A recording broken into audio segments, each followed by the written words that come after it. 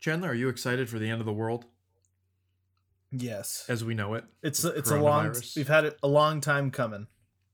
Well, if you listen to my mom, we're only days out from being forced to stay inside of our homes as an entire country. I mean, I'm not going to complain. Yeah, but you'll Well, I'll complain when there's complain no a more little bit. food, That's true. Yeah, it will a bit. and then the You toilet know, I paper runs out, and you have to wipe your then I ass. then I got to wipe my ass with my old DVD slips. I read an interesting theory that I subscribe to, that being that one of the benefits, a few of the benefits from this whole pandemic have been CO2 levels are down, water cleanliness is up, and a lot of animals have moved back into areas that are now more or less deserted by humans. So the theory is that coronavirus is the antidote to us being the virus. Look, I don't want to sound like some kind of crazy person here, or radical, Yeah. but yes. Yes. No, I mean, it's just you like know, the virus is a completely natural thing, part of the world, and I don't know, we're freaking out about it. It's like, oh my god, it's the worst thing ever to happen. I'm like, yeah, but think about all the shit that we've done to the environment, and it's just a little bit of payback. No big yeah, deal. nature has to throw one at us every once in a while. It usually happens every 100 years, almost to the year, because 1920 was a huge flu epidemic, and 1820 saw another big pandemic. When was the Black Plague? I don't It know. doesn't matter. That one's a little worse. Yeah, Just a tad. just a tad. I don't know. Yeah, just a Bird little was it the bird flu, the Spanish flu, whatever it was. Bird flu, That was Spanish bad. flu, swine flu. Wasn't that like a which- third of the world's population got infected with it? I don't know. Well, I know the Black Plague killed a third of Europe. Well, yeah, that's just Europe. That's just Europe. Europe tends to place over importance on things that are happening to Europe. Yeah, if it wasn't going to be disease killing everyone, it would have been Christians. So I'd be curious. just- What is was there like a Black Plague in Africa or something, or what's going on? Oddly enough, Africa is one of the currently least impacted parts of the world as far as coronavirus goes. Well, thank goodness very they low have enough to numbers. worry about. I think HIV overpowers coronavirus, unfortunately.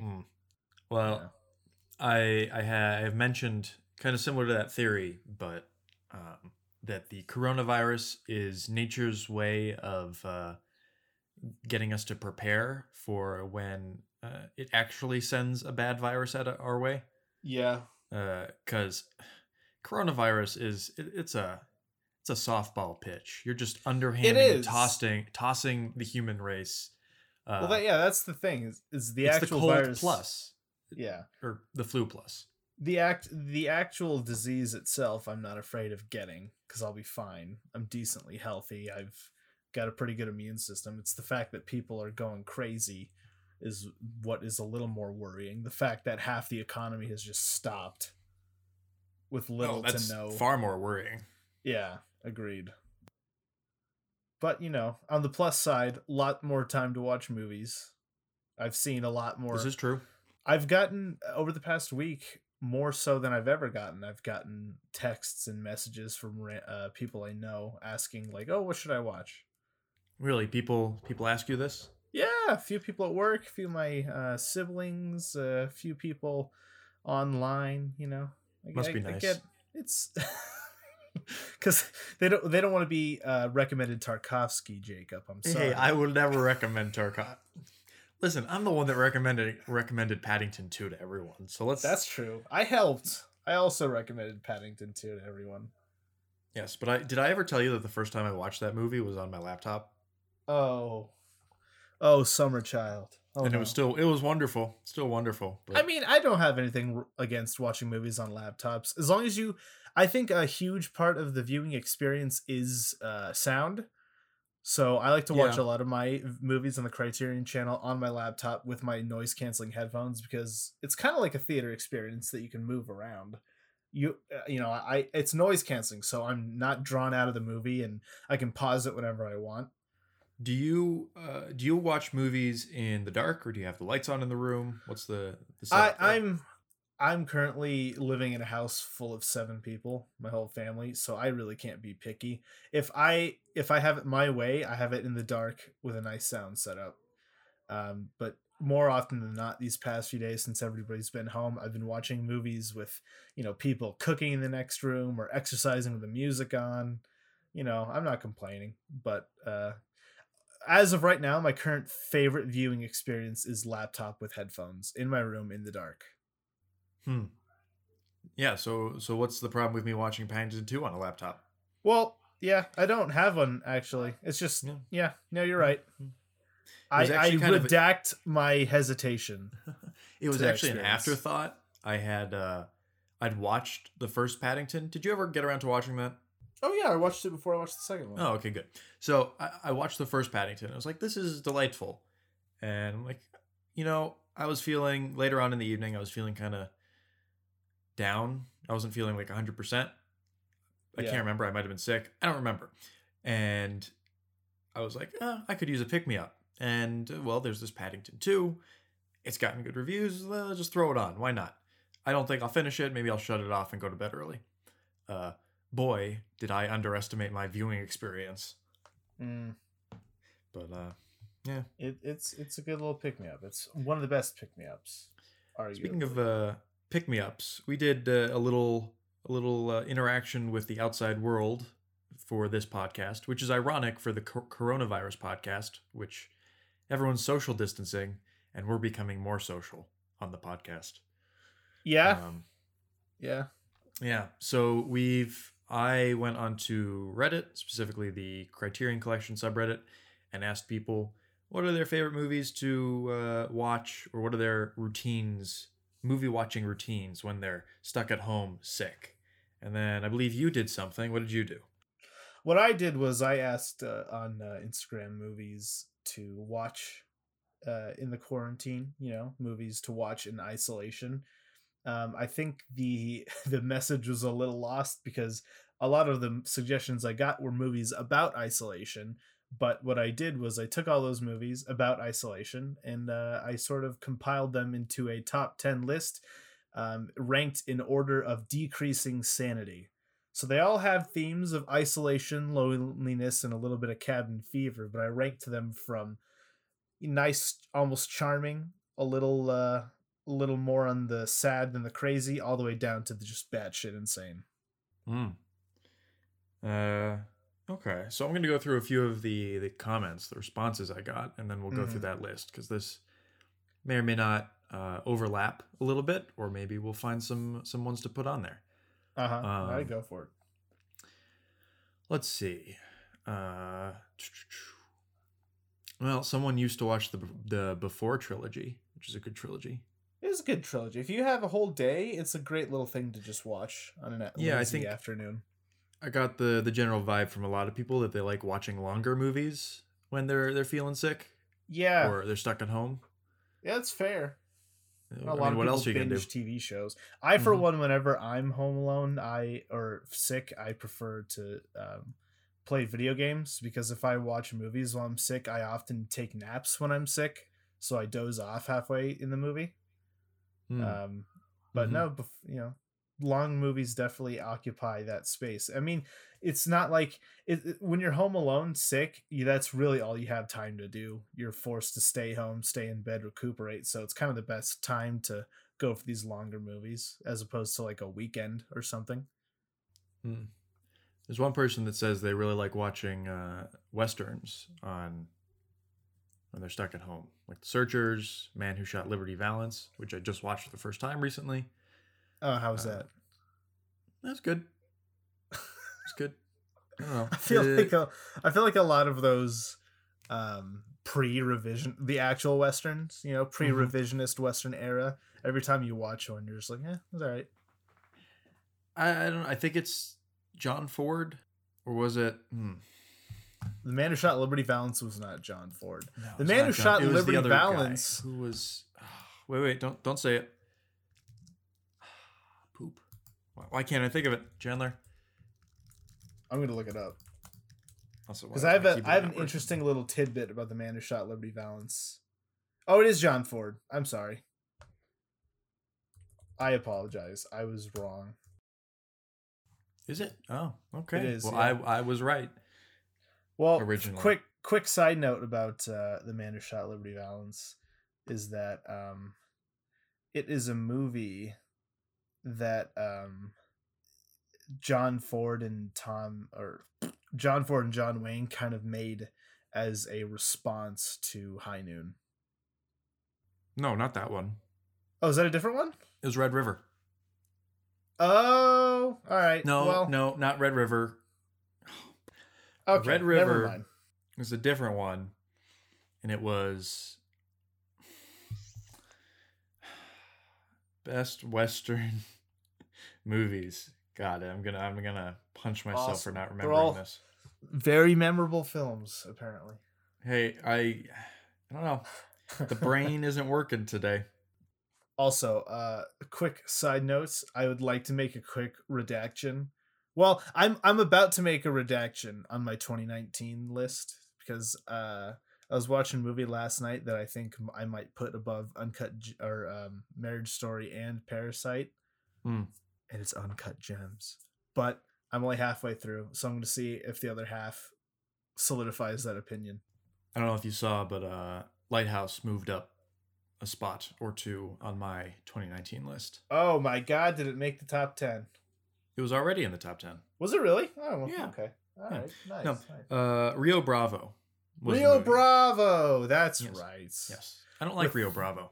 You don't? Oh, No. okay. I I think it's boring. I've yet to see it, but I want to see the song about a donkey. Apparently, a lot of people really like Rio Bravo, and I think Yeah. it's one of my hot takes on cinema. You have a lot of hot takes about westerns, to be fair. Do I though? I don't know. I feel like you find most of them boring, except for Well, the more stylized ones.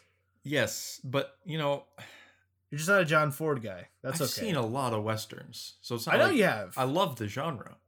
Yeah, yeah. And I don't know. Yeah, John Ford has never really done it for me, I think. Yeah. It's just he has this very kind of It's a very quintessential style. yeah. It's almost like it's it's everything about the western distilled to its simplest form. yeah, and I don't think he really does scene construction from a conflict standpoint all that well.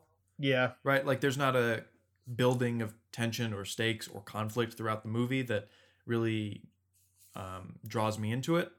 There is that stuff. It's just the way he does it doesn't really work for me as well as it does maybe for other people. We can see that. I don't know. I really, it's later on in the list. So, but I will say this about The Searchers right now because that's the one I've seen of his the most. And my problem with that is like, it's just the whole middle section is like, what happens? Why is it engaging when they're just looking for someone for years and years? And yes, it's thematically resonant, but there's no stakes or tension for many of the scenes in the movie. For me, I'll have to rewatch it again. We'll get to that. Well, we'll get in a to long it. time. We'll get Yeah. to it. Yeah. Yeah. Now you can add this to the title of the podcast: movies to watch in isolation, The Gold Rush, and fuck westerns. Yep. What are we even talking about? Well, we were going through the yes, the Reddit. yes. The Reddit answers. Yes.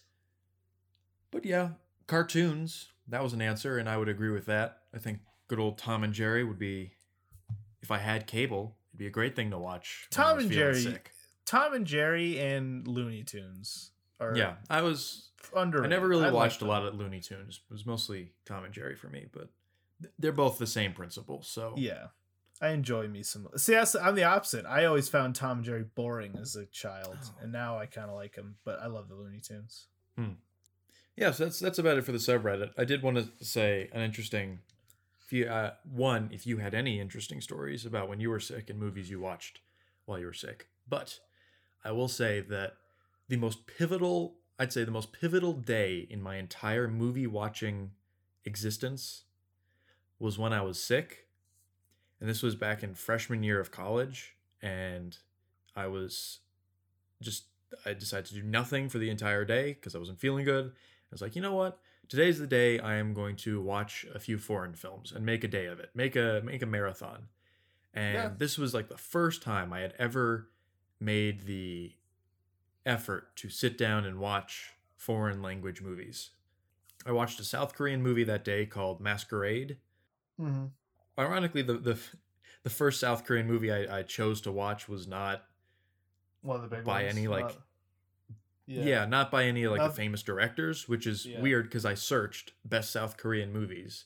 And that you got Masquerade before you got anything? I don't know what drew me to it, but that's the one I watched, and it's a good movie. I probably need to watch it again. It's not as good as I probably thought of it back then, but later on in the evening, I watched The Seventh Seal and Eight and a Oh. Half, Oh. and wow, did that just changed my whole perspective on movies that last half of the day and night. I fondly remember being sick. The other time I got sick, I think it was junior year. Junior year I got sick and I was watching Toy Story for the first time in many years. And I had food poisoning. So this was the first time I had Oh. thrown up since I was like 5 years old. It's not great. No. So now I think if I ever watch Toy Story again, I will have memories, flashbacks to Of that. barfing. Yes. Oh, nice. Any interesting stories from you?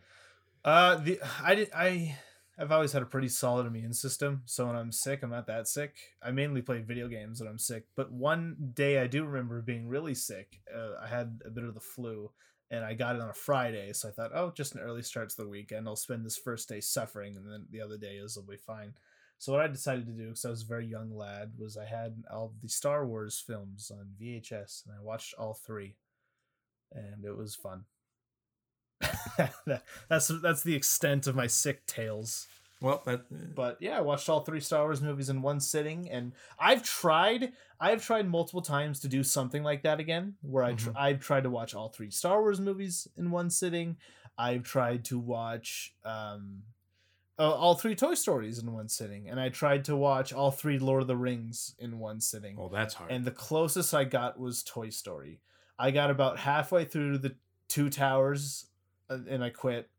I got to the Return of the Jedi and I quit, and then I got about halfway through Toy Story 3 and I quit. Which is weird because I don't mind watching 3 movies in a day. Mm-hmm. I don't mind watching multiple movies in a day. I watched 3 movies yesterday, but well, for some reason, a lot of we content. have 3 movies in the. That's like on the same It level, is. the same thematic, exploring, same Yeah, characters. maybe it's that lack of variety that. yeah. Yeah. After a while, you kind of feel like you've seen everything. I feel like you'd be watching like a 7-hour long movie because it feels all like the same thing. Yeah. So when you're watching different movies that have nothing True. to do with each other, True. when you stop one and you take a little break and you start another, you Yeah. feel like you are onto something new and different, and it shakes things up a little bit. But Mm-hmm. maybe I should try to watch a trilogy in one I do day. think the next time I get sick, I'm going to attempt. If there's one trilogy I think I could watch in a day, it's the Before trilogy. Well, I could. Okay, the only 2 trilogies I am confident I can watch in a day are the Before trilogy and the Apu trilogy. You know, I think I could do all 3 of those. I could probably watch the Three Colors Um, trilogy in one day. That's a doable feat. I couldn't. Let's see. Yeah. So what's this Yeah. list of yours? I'd watch Red. Oh, this list, yes. So it's a list about movies about isolation, to an extent, some more so than others, ranked in order of decreasing sanity. Films to watch while you lock the door and try to ignore the world that is currently on fire. Common themes include isolation, loneliness, and cabin fever. This is taken from a Twitter poll, or an Instagram questionnaire, if you will. How many um, people answered? About 13, and I took Oh, 10 from okay. those. A lot more, because a lot of the people we know are from the ASU Film School, so a lot of these are a little more atypical. a little artsier, but we'll start with the least insane, which is The Breakfast Club. And I think this is a pretty solid movie, especially when you're sick. You know, isolation. It's a bottle movie. It's one that you can tackle in an afternoon. It's lighthearted. It's fun. It's very quintessential 80s. Not really what I would have we thought of first of all, but I don't know. Mhm. It makes sense. I think it might be a pretty good movie to watch. What you're feeling? Yeah, because Feeling a little under the a weather? majority, it's not about, this one isn't necessarily about sick movies. It's movies I know, that, but it does work Yeah. as that, I think. yeah. Uh, I got a Three Colors Blue thrown in here. Who threw that in? I don't want to name Who- names, but I'll tell you later. Oh, But well, tell me now and Three I'll cut it Colors out. Blue. Three Colors Blue. I threw this one in here. Oh no, I didn't throw this one in here. I threw the next one after this in here. I also got The Gold Rush from a friend of mine. Did you? Ironically enough, I got The Gold Rush in here from a friend of mine for my film history class. Because a lot of this movie we'll get to is taking place in a cabin, isolated. Mhm. After that is the one I threw in here, In Bruges, kind of isolated movie. People that are stuck in this place, nowhere to go, nothing to do. Rear Window, very much an isolation heavy movie, and sort of about the paranoias that one can face when bottled up in your house for extended periods of time. Mm. It Comes at Night. I know I've never seen this one. I've never This is seen one it. of two movies on the list I haven't seen, so I'm gonna assume The Shining. Perfect lock in your house kind of movie. Oh, very. I'm not as big of a fan of this one as other people, and certainly other Kubrick movies, but I do enjoy this one quite a bit. The next one seems to be the biggest movie on the planet right now, Contagion, which I haven't seen. Have you seen it? I have not. No. Okay, interesting. I remember when this came out, and it was a pretty big deal when it came out for a bit. It definitely stirred some paranoia in people, and I find it interesting that it's come back in such a big way. Well, it's and the very next two, apropos for the current. well, yes, very much so. The Thing, great isolation movie, and the most insane that I have on the list is, of course, our beloved The Lighthouse. That's So, the yeah, most that's, insane. of those 10, I think so.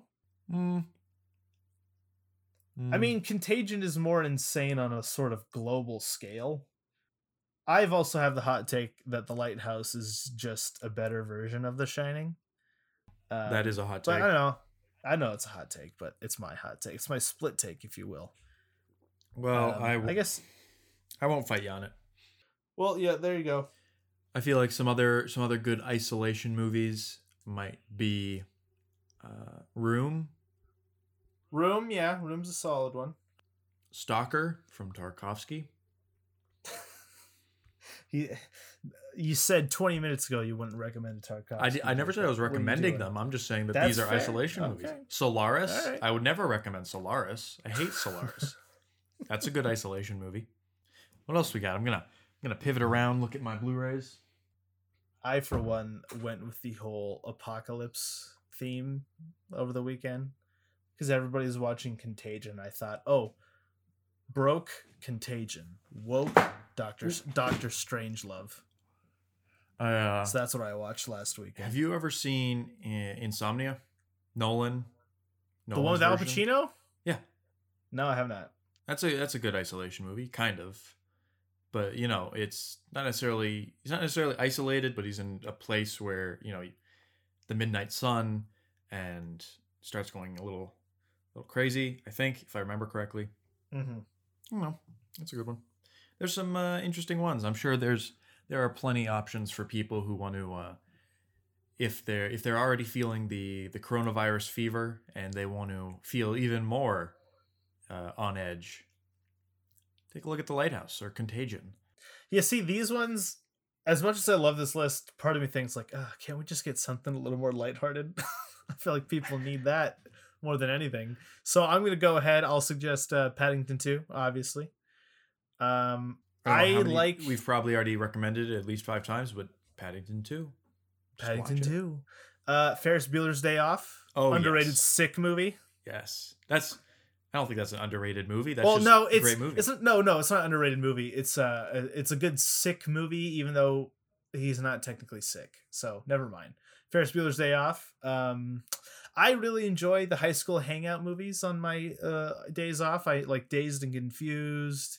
Maybe American Graffiti, although if I can only handle so much George Lucas. Lady Bird, super bad. Amelie, no people like that one. School of Rock with Jack Black. Final answer. Speaking of Jack Black, I think, and cartoons, Kung Fu Panda. That's a trilogy you could watch. Oh, yes, Kung Fu Panda. I know a lot of people like the How to Train Your Dragon trilogy. They do. I don't know why. Have you seen them? All three of them? I've seen all three. And how are they? First one's really great. Second one's pretty good. Third one's just fine. It's just there. So how does it stack up? It seems like a trilogy to me. Like nothing. How does it stack up compared to the Kung Fu Panda trilogy? About the same. You know, where it like the first film is a really good one that is kind of like a classic of animation from back in the 2000s. And then the other two are, pretty good. They're not, they're not breaking new ground. I love the second one. But... Yeah, I love the second one. As far as Kung Fu Panda goes, I like the second one more than I like the first one. Well, that you will stand alone on. Well, shit. I think this is also a good time for people to finally watch The Irishman. And don't say you don't have the time. I was going to say this is a good time for you to watch An Elephant Sitting Still. I was going to start that today. I was going to start that today, but I also want to get a head start on Yi Yi. Yee. I'm so excited for Yi. How long is Yi Yi? It's under 3 hours. It's like 2 hours and 48 minutes or something. I might just do that then, because I got to do Roma and Yi Yi, and I also want to watch Brighter Summer Day, but no, maybe I'll wait on that one. Well, that's later on. Is it really? Brighter Summer Day is higher than Yi Yi? Yeah. That's interesting. Yeah. Not much higher, but... Oh, okay. Still, well, it'll take us a few weeks to get there. So this week, for our BFI movie of the week, we watched the Charlie Chaplin classic black and white silent film, The Gold Rush. And from 1925, although there was a re-release in 1942, I believe.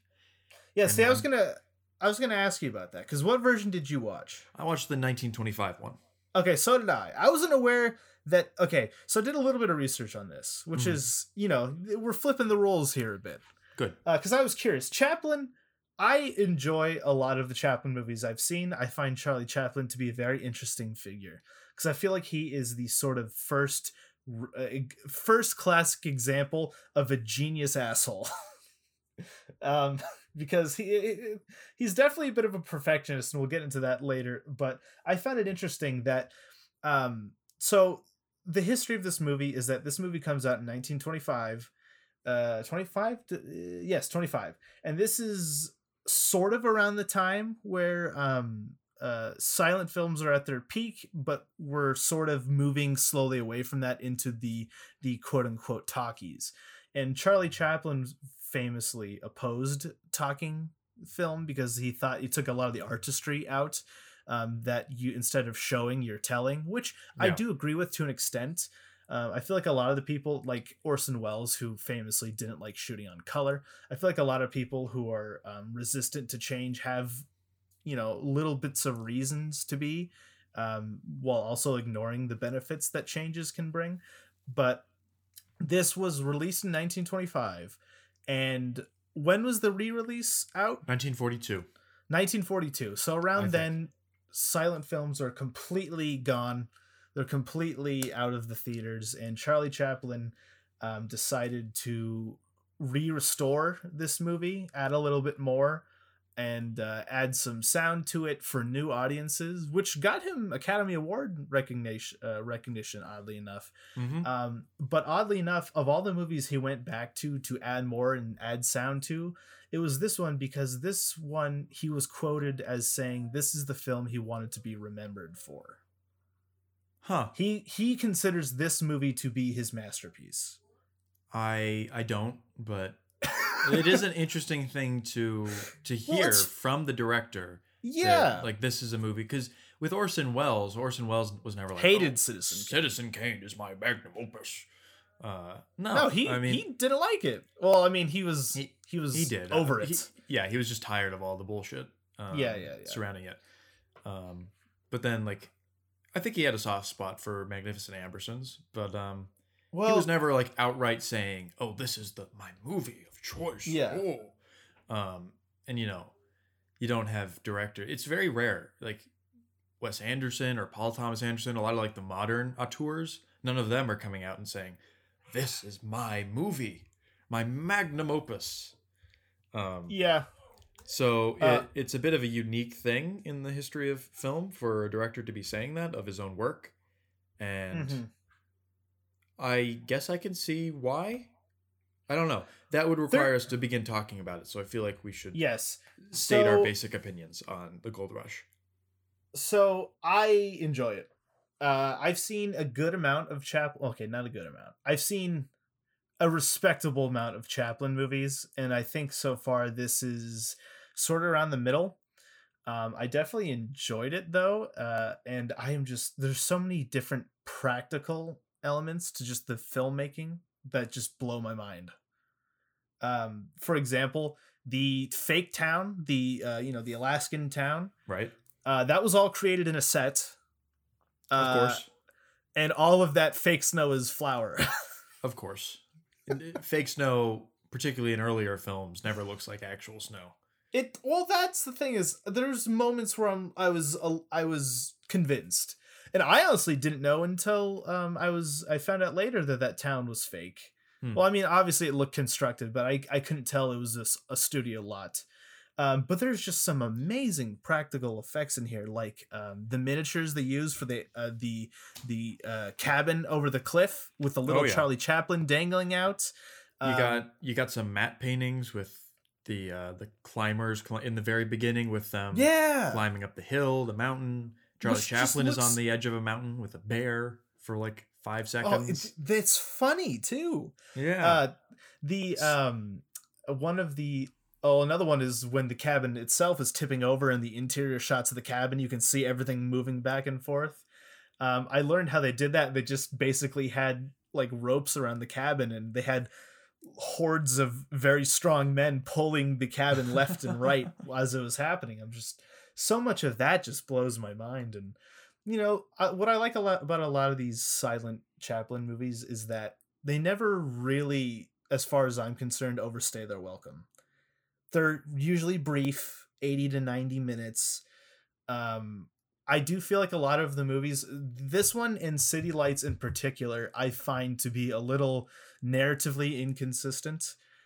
Thoroughly entertaining, consistently entertaining, but as far as the actual narrative goes, the first third is like a cabin fever survival story. The second third is him trying to woo this prostitute.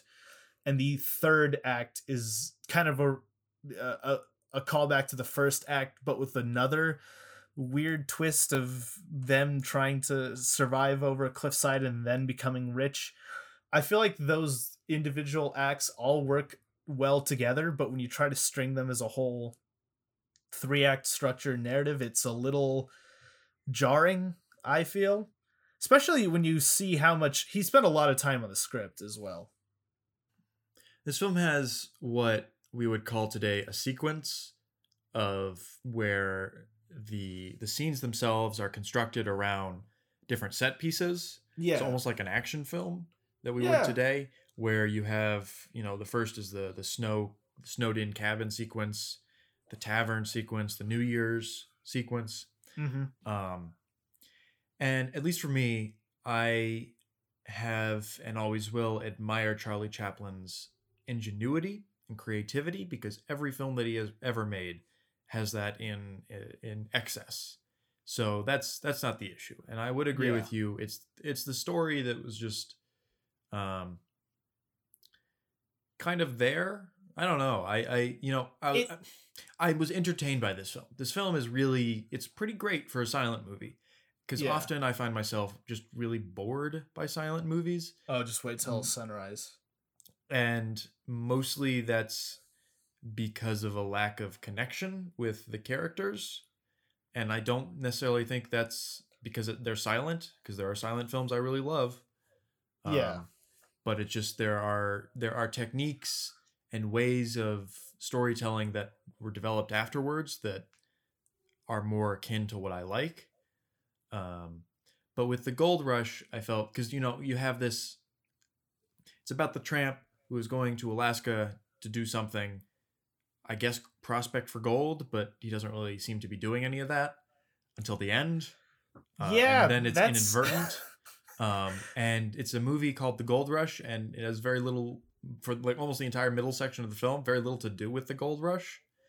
Yeah. Also just interesting, not necessarily a complaint on my part, just a little observation there. And I don't know, the weakest part for me, I kind of would have enjoyed more slapstick regarding mining for gold, because I think that's the unique and interesting part of that setting, because you could have the tavern and generic almost romance in any silent film, and Charlie Chaplin has done that before in other films. So that was not necessarily unique or new for me. What was new was all the cabin sequences and then the stuff at the end. That's the stuff I like the best about the movie. But it does flow pretty well, so I can't complain all that well. It just seems like the narrative is there as an excuse to go from set piece to set piece, and then when you get to a new set piece, it just becomes a matter of how many gags can I get out of this building. Well, yeah, but I didn't think there was all that many gags, at least compared to something like Modern Times or another Chaplin film. Well, the thing is, when you really think about this movie, just overall where it goes and what happens, I'd say a good 60 to 70% of this movie takes place in a cabin. It's not necessarily the same cabin, but it's a lot of cabin stuff, and it's one of those things that I don't even think about until now, because he just manages to make each cabin the not only the way that the cabin functions in the story, but just the kind of the various things that the tramp has to go through. It makes everything feel very fresh. I have a few interesting observations as far as influence goes, because for some reason there's a few times where I just thought of Paul Thomas Anderson in general. Oh, sure. I think one of the big ones that jumped out to me was the whole New Year's Eve sequence, inside the tavern with all the streamers and the signs and the people dancing. I just thought, damn, this reminds me so much of the New Year's party in Phantom Thread. Yeah, just the way the set design was, and everyone partying. There was a section in that party where they all sing Old Lang Syne.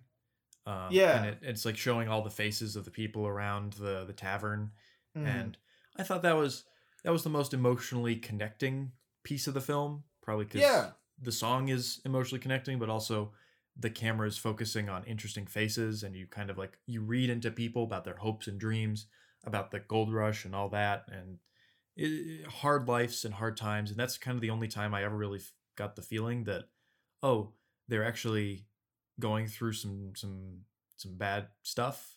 The rest of the time, everyone just kind of like shrugs off, oh, it's cold. I never got the feeling it was cold.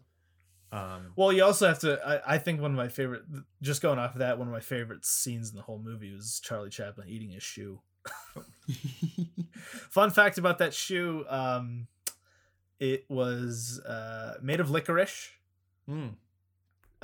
And he shot the scene of him eating the shoe I think 65 times. I would jump out of a window before eating licorice that many times. Yeah, because he went to the hospital because he got really sick from eating that much licorice. And I'll get into this in a second, because there's a lot of very interesting stories about the making of these movies, just because of the perfectionist nature of Charlie Chaplin. But I think this is one of those movies where one of the things that, I don't know, it kind of bothers me when you have movies like this that are written and directed and starring one person, that you kind of feel like there are elements to the characters they play that serve as a sort of ego boost, where you're trying to sort of portray this character, sort of reflect how you want to be portrayed in real life. I find that a huge issue that I have with a lot of Charlie Chaplin movies, that the tramp is he's super selfless and he's super kind, and he's sort of the nice guy trope that we find today. He's also an idiot, but yeah, it's not perfect. but there is Yeah. a lot of almost wish fulfillment with some of the things. It always works out for him. Yeah. Have you heard of the term simp? No. Well, it's a popular term that's going around right now. I'm gonna go ahead and pull up the Urban Dictionary definition because it is simp. A simp is a man that puts himself in a subservient / submissive position under women in hopes of winning them over without the female bringing anything to the table. So it's like this meme word that's being thrown around right now with like people who are giving money to female streamers. They're sort of, pledging their love to these girls that don't care about them at all. And it's funny. I see a lot of simp memes and stuff like that. It's a buzzword thrown around right now, and I just thought, man, Charlie Chaplin originated this kind of story. But going off of that, like, I tend to forgive the half-baked romances of movies in this time period because it was a time where you wanted escapism, you wanted fantasy romance, something like that. But I just can't get over how, God. Well, she goes with him at the end because he has money. Well, yeah, there's that, and there's that part where she feels bad. Yeah. About, I think this is before she learns he has money. So she's I never got the feeling that it was a romance whatsoever. She's just like, oh, I feel bad. Well, and he's a friend. Well, that's what I felt too. But then you see the note that she writes and saying, "I'm sorry, I love you," and I'm just like, even for this time, that's too much of a jump for me, just a little bit. And I think this is one of those movies where all the other supporting characters are kind of not necessarily on the same level, but very high up there with Chaplin as far as what they're bringing to the table. Specifically, the big guy in the cabin, Big Jim McKay. He's hilarious with his funny face, and then there's that one shot where he walks into the camera. Where he's like, he's getting lost. That was That was one of the few times I've ever disagreed with Charlie Chaplin in a directing choice. It's like, why are you having him wander towards us when he's supposed to be lost? That seems counterintuitive, Mr. Chaplin. I think Georgia was also, the actress's name is Georgia as well. Georgia Hale, I think, was fantastic in this. And there are a lot of interesting faces, which I think is important for a silent film. Yeah. Two quick trivia bits. One, at the time of filming, Charlie Chaplin and Georgia Hale were kind of together, having a fling. But by the time he wanted to redo the movie in 1942, they weren't a thing anymore. So he cut out the kiss in the 1942 version. I did hear that the ending was different, and I was wondering what the difference was, and that explains it. Well, because they shot so much for this movie that didn't make it in. There was around 27 times more film shot than appeared in the final movie, which is crazy to me. But another fun trivia fact is that the guy who played Big Jim, is that his name? Yeah, Big Jim McKay. Big Jim McKay. The guy who played Big Jim McKay quit halfway through the production because Charlie Chaplin's a maniac. Charlie Chaplin let him quit, and then after a while, Charlie Chaplin's like, okay, can you come back? And he finally got him to come back. But during this time, he had already shaved his beard, and Charlie Chaplin didn't want to put a fake beard on him, so they halted the production until he grew his beard out. And that is a thick beard. That would take it's a months. Bushy. Would take months. Yeah, so a lot of the extras that were on the set, like in the opening shot walking up the hill, they were paid around $7 a day because he was also notorious for very low wages. While the dog that Charlie Chaplin dragged around was paid $35 for his scene. Wasn't he accused of being a communist later on? Charlie Chaplin? Yeah. I'm sure he was. I don't know. Well, couldn't he have just gone to Congress and say, look, I love slave labor in my films. How could I be a communist? Yeah, he's definitely not the greatest man, that Charles Chaplin.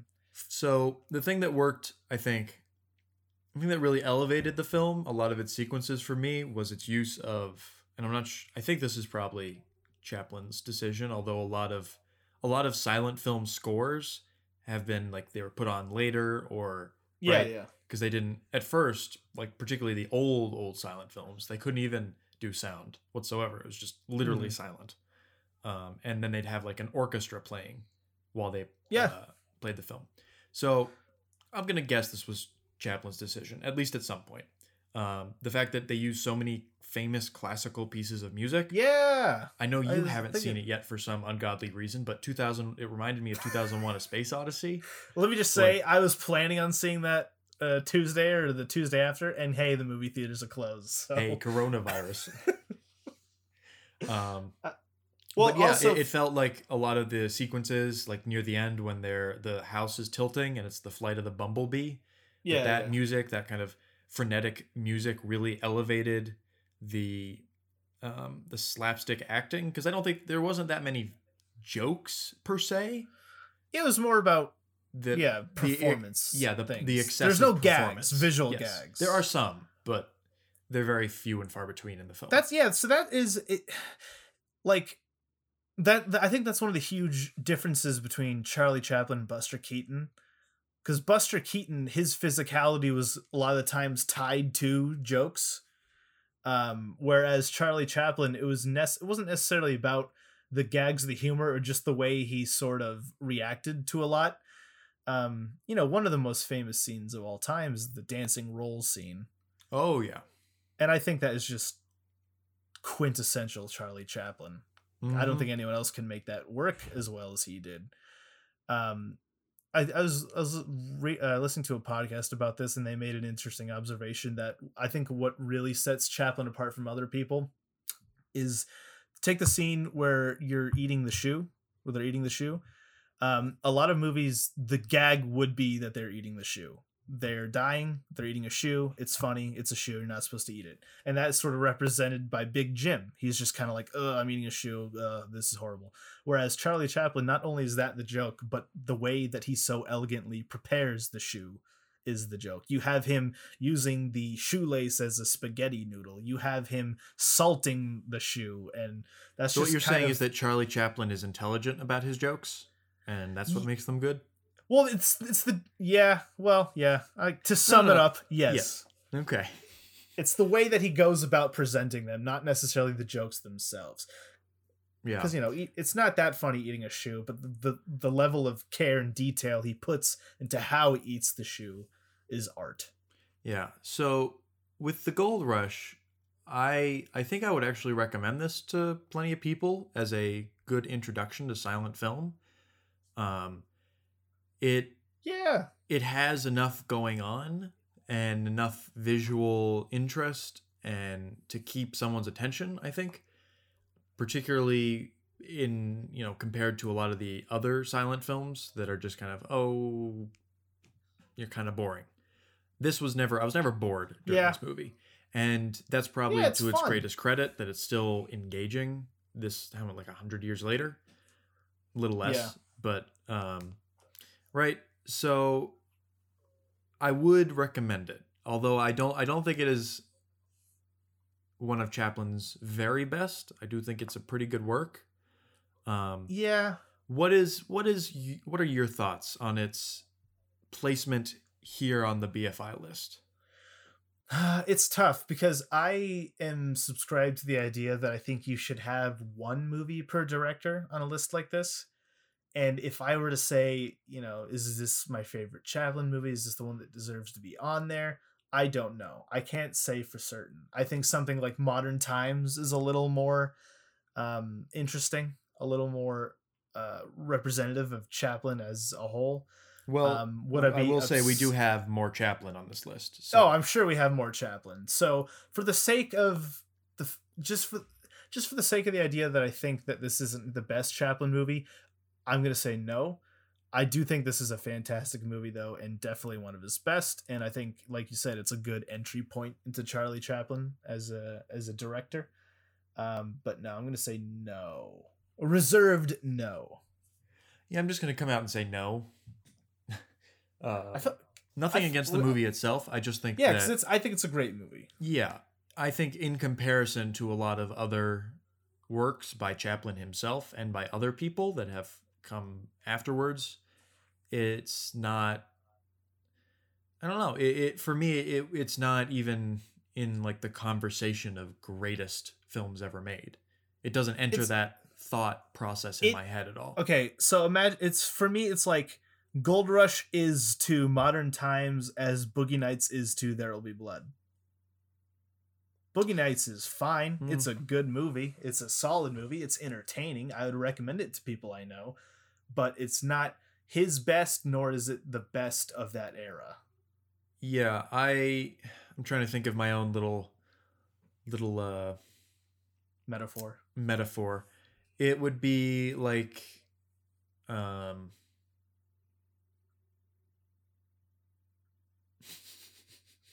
it would be like Eyes Wide Shut versus 2001. I haven't seen either.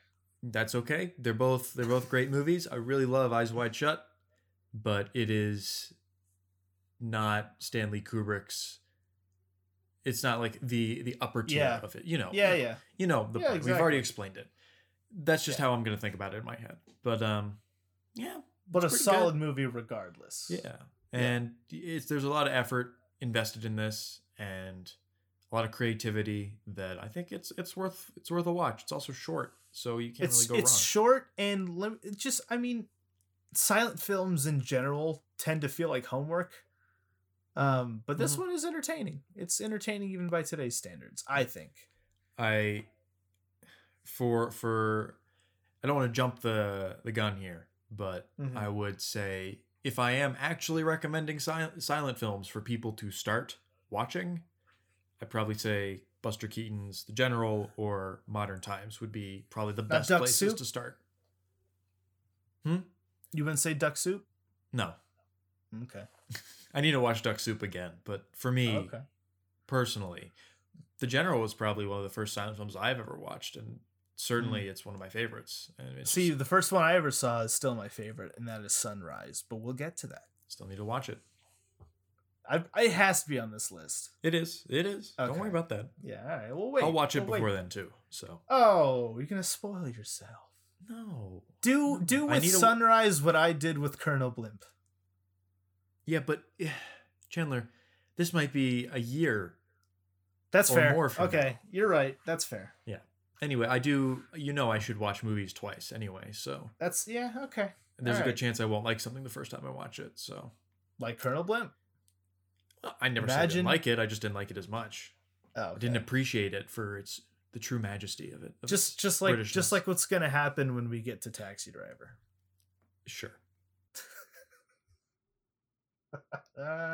Yeah. So we have next week from when this airs for everyone. If you're alive, watching at home. Yes, if you're alive, please stay happy and healthy with the coronavirus, and listen to the podcast. So the one after this, which we recorded before, will be Colonel Blimp and Portrait of a Lady on Fire. Great episode. Good content. The timeline is fucked. It is. And then after that one, we will have our good friend Nick Johnson, who was on our Decade podcast. He will be back as a guest, and we will have a episode about family, and we'll talk Yi and Roma. So by Alfonso Cuarón. It's an episode about family. Edward Yang. Everything's really about family when you get down to it. That's what makes it so powerful. Yes. The Gold Rush was really about family. The family he makes along the way.